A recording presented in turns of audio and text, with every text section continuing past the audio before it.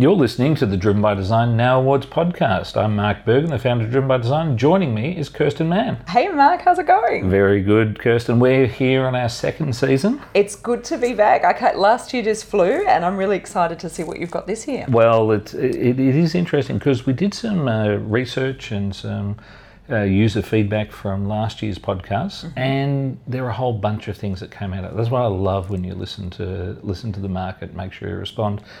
So we've gone from doing the awards wrap format into something which appears to be more useful to design executives, which is giving them a monthly dose of what's happening now in design. Right, and so I can see by what we're going to be talking about today, we've got kind of the best of the best coming through globally. That's right, and what this also should do is give a cadence or a speed conversation for people who are in innovation and design organisations. Every month we're going to bring somewhere between 10 to 20 extraordinary projects out of a collection of somewhere between 40 to 100 projects that we find every month. And that's what's important. Every month, relentless, it's there. There's references, and even going through this, straight away, I've got things here. I'm like, I want to talk about this with more people that I work with, so I can imagine these are going to generate a number of conversations. They will. So let's see if we can be really, really quick here. The format is that the submissions are being curated. It's global rather than just the 8 cities that we were looking at last time.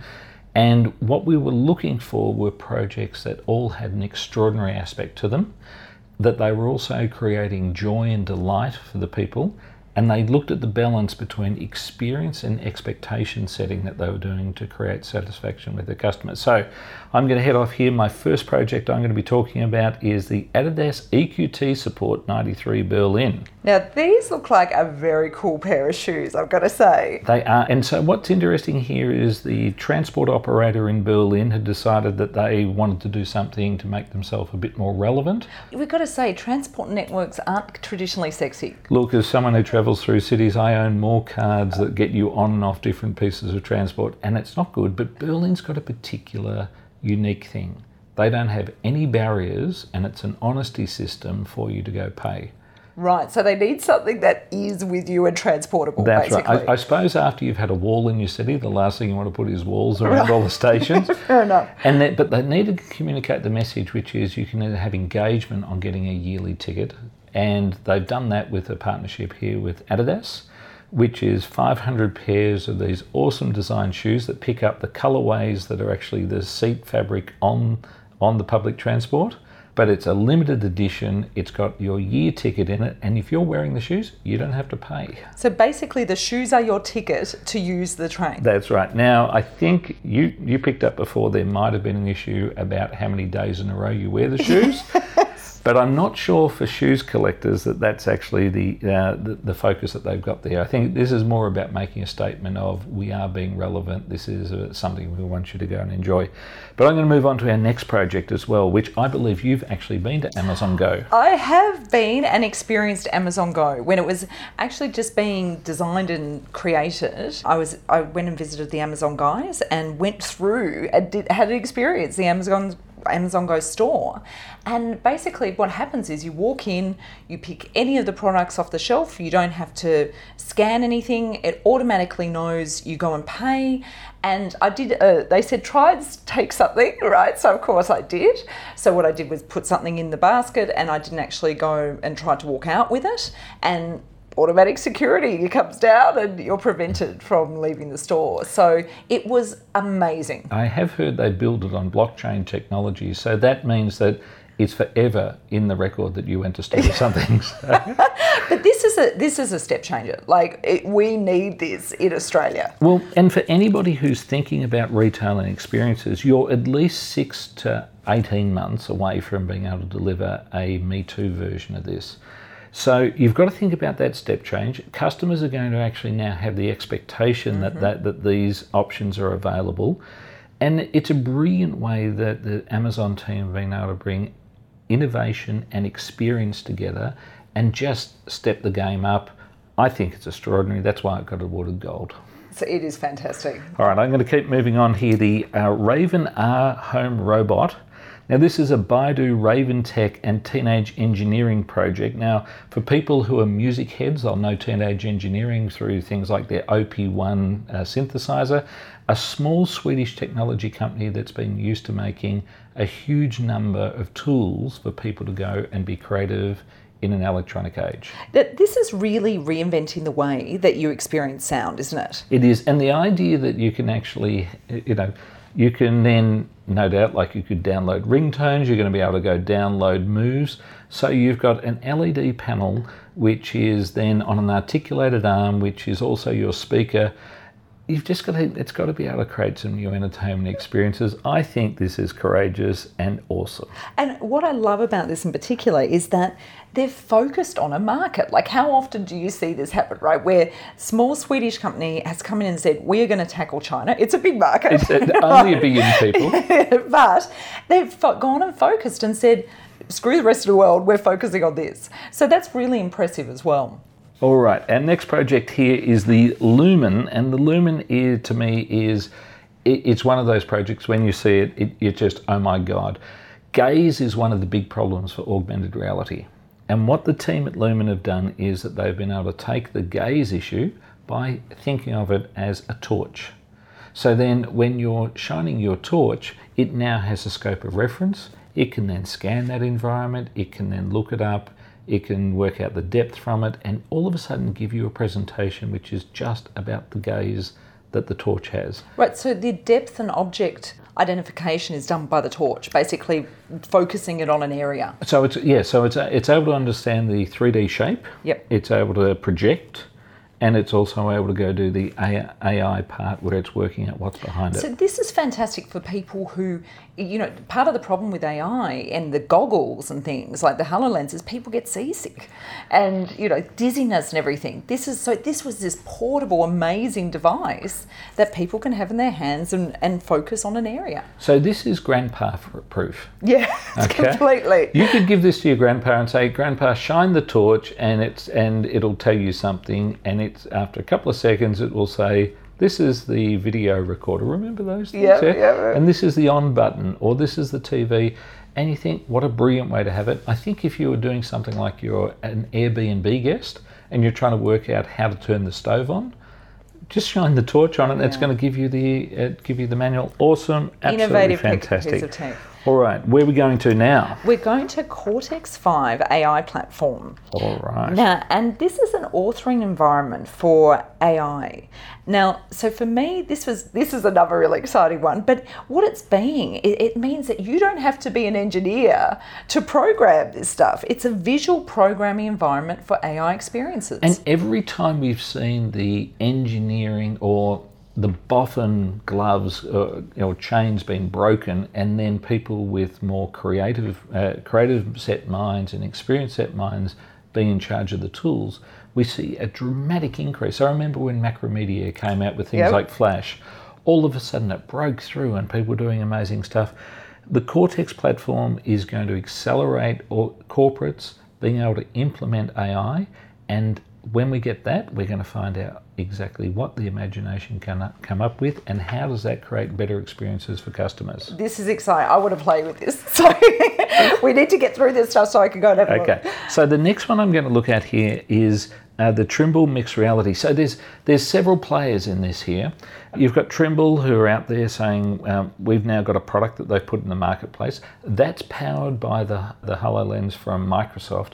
And I think here I'm probably going to give a bit more of a nod to Microsoft on this project because they put the hooks into Windows 10 to make sure that they could actually have these experiences. They also created the device that's doing the sensing, but you've had the Trimble team take it to that next step of saying, well, here's how we could apply it in construction. It's fantastic, and it gives you an idea how applied AR can work, and it gets back to what Microsoft have always been great at. They can solve the unsexy and bring great lift and efficiencies into marketplaces. Astounding project here. And it's an example of where, you're able to see what you're doing with these tools, right? So if with this type of thing, you'd be able to see what you're building. Very powerful. Yeah. So let's go off here to Super Bowl time. So I've got to say, this is my favourite of the day, right? And And look, it might be because Chris Hemsworth was featured. That could have something to do with it. Oh, does he do something for you? Yeah, he's not a bad eye candy. I got a bit excited then, I think. So now that you stop fondling your mic when you've you've heard that Chris Hemsworth was in a movie, all this year we'll be talking about the satisfaction equation. This is a perfect example of the satisfaction equation in action. So we've had expectation setting saying during the Super Bowl, the return of Crocodile Dundee will be launched. And then what they did was they made a humorous ad which was 90 seconds long, but it actually was an ad to say to America, come back to Australia, explore. You can be a little bit silly, as we'd say in Australia, a bit daggy, and you'll be welcomed because there's such a beautiful country for you to come to.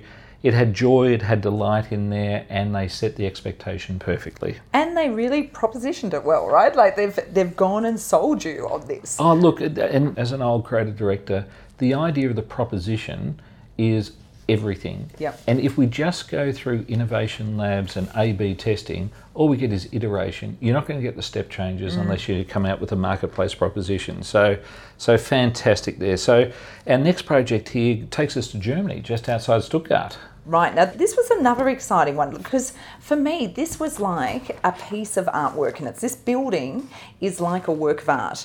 It's modern, but what they've been able to do is insert it into its current environment, and because it's reflective, it's sympathetic to that landscape.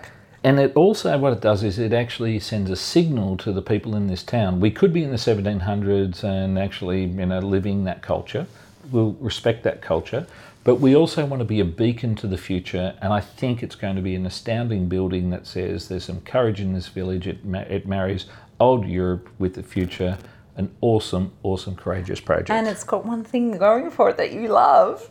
It's a brownfield rejuvenation. So brownfield site. Okay, yeah. So for the listeners who aren't used to what a brownfield site is, so this used to be old railway yards, and what they're trying to do is activate that space because that economic cycle's gone. It's now effectively, it's like a fallow field, and they're trying to say, how do we actually do economic development that will take us further into the future and further economic outcomes? An awesome project here, and as you said, it's a bit of a brownfield. It is. So who have we got next? I'm going to the New Academic Street. Okay. Now, what's special about this project? Well, the New Academic Street, it's a little bit like someone's decided to go get a super group of architects in Melbourne and say, can you come together and we're going to give all of you a piece of this project, and what we want to create is the laneway experience that Melbourne's famous for, but we also want to have it that it's an environment that people who are visiting students, foreign students in Melbourne, have nooks and crannies that they can get into, so they actually create their own space in the university, connect it all together, make sure it has a very modern Melbourne feel to it. Well, and so you've got the best architectural minds have come together on this, and what I think is the cornerstone of the design is they've all used light. Beautiful light-filled space in something that would traditionally be kind of a boring old buildings, isolated. They've connected them together and they've created this amazing ecosystem. Yeah, and Peter Madison, who's one of the architects, he walked me around the site before any of the construction began. Wow, that would have been exciting, actually. And he was telling me when he was doing his architecture degree that they actually painted the studio learning space that they were in. That's how basic the facilities were. Wow. And he was so encouraged about making something which was such a modern version of what a space could be. It's awesome. Very exciting. Now we're going to go across to the Spheres. And this is another one that I've actually seen. It's in Seattle, again done by the Amazon guys. And this is one of those things where a term actually, you learn something new every day. This is where we see biophilia at scale. Well, and something I've learned is when you bring things into the design from your environment. So when you see natural timbers and woods used in environments. Textiles, people are trying to go bring the outdoors indoors to actually soften out spaces. That's biophilia. So where we're sitting here in a room which is made up out of drywall or plasterboard and some carpet, there's not a lot of biophilia going on here. Adding some textiles into it, putting a couple of plants would absolutely lift the environment. But the guys at Amazon didn't stop at that. They said, we want to go and wildly stimulate the imaginations of the people who work for us. And we're going to do that by turning around and actually creating a space which is a subtropical space in Seattle. People in Seattle never see these plants. These plants, it's like these exotic, things that you'd find in warm weather countries normally, like Singapore, Asia. Now, I'm going to go down to the beach and we're going to do a bit of lifesaving. Oh, right. Okay, so is this the Westpac Little Ripper lifesaving? It is, and it's our third last project. So, listeners, we're almost at the end here. But the Westpac Little Ripper lifesaving, it's using drones to go help with early detection for people who are in distress in the water, sharks in the water, and it also helps them with their response time to get in there. So, surf lifesaving hasn't evolved much in the last 200 years. They're still wearing pretty much the same hats. The culture budgie smugglers. Yeah. The culture is a lot the same. The idea of being able to go bring a statement of tomorrow into surf lifesaving, give beachgoers confidence that, they've got ready reaction times, brilliant. It's such a fantastic use of tech, though, right? Like, that's what it's so, for me, that's the key with this. So then the other project that we've got in this category of social design and experience is Action Hunger. And Action Hunger, it's a vending machine for homeless people. So it doesn't just mean that anybody can walk up. These are people who are registered, but they might need a toothbrush, they might need some toiletries, they might need a shaving kit, they might need some underwear, and it brings back humanity rather than having to interface with a human all the time to go and actually say, can I have this? You can go and do it for yourself. They've solved it and it's beautiful. It relies on vending machine technology. It is awesome of bringing humanity back. I was gobsmacked when I saw it. And this is what I love about these examples is fantastic application of technology that humanises experiences versus just technology for technology's sake. So another beautiful example. Now, we skipped over one somewhere. You can tell we're a little bit rough here, listeners, because it's our first one. But it's actually a project called CDEC. And now this was a pretty cool and funky video, this one. So we've just been speaking there about saving lives. We've also been talking about social design when it comes into a vending machine for homeless people. But design can cover all market segments. CDEC is a high luxury entertainment venue. And one of the things I love about CDEC is that most times when you go on a vessel for a corporate function, they turn around and that they're pretty much a commercial vessel that's just got some lights on it. You don't want to see it during daylight. Yep. This one actually is just a beautiful experience, a beautiful environment, and they've worked out how to go use the backdrop of the city really like wallpaper on the walls that they've created around the deck. It is gorgeous and beautiful. But then we are going to finish off with Project Reform. Now this was dismantling the longest public benefit application in America. And anybody who's into form design would love this project. They've gone and taken a horrendous form and process and broken it down into something useful using simple human design philosophy. Yeah, and these projects, this was over 800 days of work for this small service design team. They're slow-moving beasts, but if you've got the dedication to go do it, and this is particularly for the executives that are listening, you don't get this sort of change in your organisation, which is a step change. You don't get the efficiency in the step change if you're not going to go in for the long haul. And we remind everybody of that. You're probably already behind. You've got to get started. You have to get the sponsors on board. And hopefully by using what we're producing here in the Now Awards, that can give you some idea and cadence that you can go talk to your colleagues to say, we better hurry up because every month these guys are coming out with these ripper projects and we've got to make sure that we're actually in that collection in the future. So Kirsten, I'm going to wrap up here. We've got it under 20 minutes. Woo-hoo. Listeners, we'll be back in a month's time with another collection of extraordinary projects which are happening now. And they can check these out on the site. And obviously, links in with the podcast here. And if they want to, they can subscribe to newsletters. They can follow us on social media. All the links will be in with the podcast. Fantastic. It's worth checking out the videos. All right. I'll see you in a month's time.